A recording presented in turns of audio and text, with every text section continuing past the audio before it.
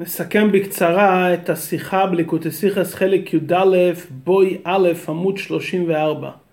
השיחה דנה בדין היתר מלאכת אוכל נפש ביום טוב.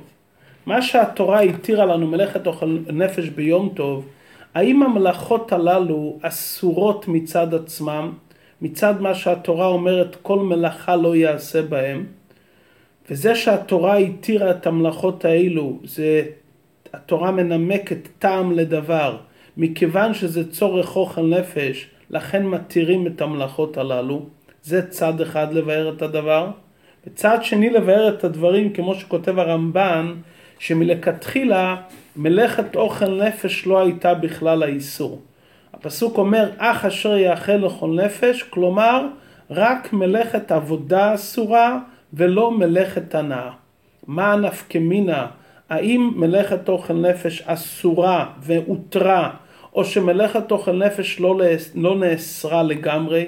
בלשון הראשונים, האם טעם ההיתר לאכילת אוכל נפש זה טעם או שזה סימן? כלומר, יש כאן נימוק מדוע מתירים, מכיוון שזה אוכל נפש, אבל בכלל זה גם זה אסור, או שהתורה נותנת סימן ואומרת המלאכות הללו בכלל לא היו בגדר האיסור. ההשלכה המעשית היא האדם שמתענה ביום טוב. אם כל הסיבה להיתר מלאכת אוכל נפש, בגלל שהוא צריך לאכול, אדם שמתענה יהיה אסור לו לעשות מלאכת אוכל נפש. אבל אם האיסור, התורה אומרת שאסור רק מלאכת עבודה, והיא מתירה באופן גורף מלאכת אוכל נפש, כי מלאכות אלו לא היו בכלל האיסור לכתחילה, התורה בכלל לא אומרת שגדר יום טוב זה לשמור על מלאכת אוכל נפש, ודאי שגם אדם שמתענה, מכיוון שיום טוב לא נאסר בו לכתחילה מלאכת אוכל נפש, יהיה האדם הזה מדאורייתא על כל פנים מותר במלאכה. לכאורה אפשר לתלות את זה במחלוקת של בית הלל ובית שמאי, בדין הוצאה ביום טוב, האם מותר להוציא קטן, לולב וכדומה, לרשות הרבים. בית שמאי אוסרים ובית הלל מתירים. בית שמאי אוסרים כי הם אומרים אסור, זה לא לצורך אוכל נפש.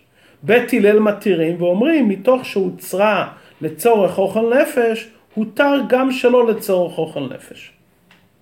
לכאורה הנקודה הזאת של המחלוקת של בית הלל ובית שמאי, זה לכאורה שני הצדדים, האם זה מותר בעצם, או שזה מותר רק לצורך וטעם ונימוק של אוכל נפש.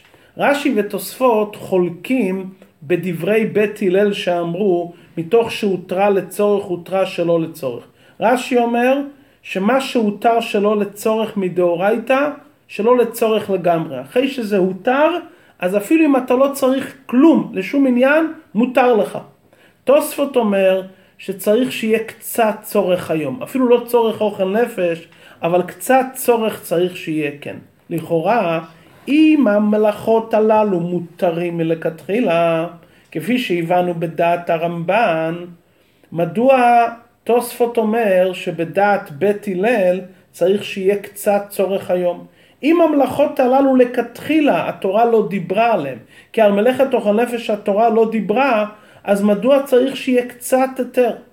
אי אפשר לומר שתוספות סובר שהתורה מנמקת סיבה, כי אם התורה מנמקת סיבה וזה טעם, היה צריך להתיר רק אם זה צורך אוכל נפש.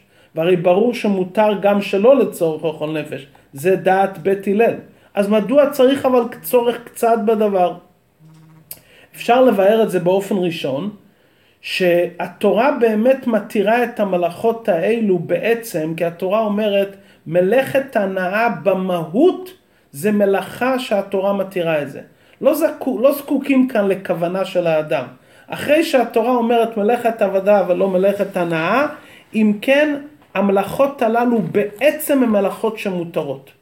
תוספות אבל אומר, שמה שהתורה מתירה את מלאכת אוכל נפש, נכון, זה מלאכה שהיא שונה במהותה ממלאכת עבודה, אמת. אבל זה גופה, מה גורם שהמלאכה הזאת תהיה שונה ממלאכת עבודה? הכוונה והמטרה של האדם. אם יש כוונה ומטרה של האדם, התורה הפקיעה את זה ממלאכת עבודה. אבל צריך שיהיה כוונה של האדם שהוא צריך איזה צורך קצת. כלומר, תוספות ורש"י חולקים מה מפקיע את העניין ממלאכת עבודה. לפי דעת רש"י, עצם הדבר שהמלאכות הללו הן מלאכות הנאה, גמרנו, התורה התירה אותם בעצם. לפי תוספות זה לא מספיק שהמלאכות. צריך שהאדם יעשה איזה עם כוונה שהוא צריך איזה קצת, ברגע שהאדם צריך איזה קצת, אז הוא מפקיע את המלאכה הזאת, מלאכת עבודה, ואז זה נהפך למלאכת הנאה. אז תלוי באדם, זה לא תלוי בגדר המהות של הדברים. ככה אפשר להסביר במהלך הראשון. הרב אומר שאפשר לדחות את זה ולומר, גם לפי דעת תוספות, שבעצם זה שמתירים אוכל נפש זה לא היתר מעיקרה, אלא גם מה שמתירים מלאכת אוכל נפש זה רק בגלל טעם ולא בגלל גדר העניין. זאת אומרת שלדעת התוספות המלאכות הללו אסורות מצד עצמם. גם מלאכת אוכל נפש אסורה מצד עצמה. ושהתורה מתירה את זה, היא מתירה באופן גורף. התורה לא דוחה, לא אומרת שלצורך אוכל נפש דוחים את האיסור. ברגע שיש אוכל נפש, אז מתירים באופן גורף לגמרי.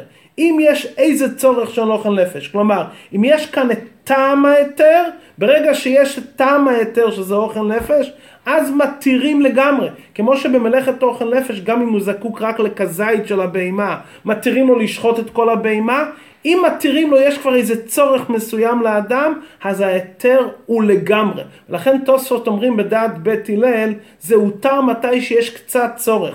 כי יש כאן נימוק, למה מתירים? מכיוון שזה אוכל נפש, זה לא סימן, זה נימוק, אבל ברגע שהנימוק הזה נמצא, ההיתר הוא היתר גורף לגמרי עד הסוף. אדמו"ר הזקן ככה משמע מדבריו. אדמו"ר הזקן בהתחלה אומר שהדברים הללו אסורים לכתחילה. הוא אומר המלאכות הללו אסורים.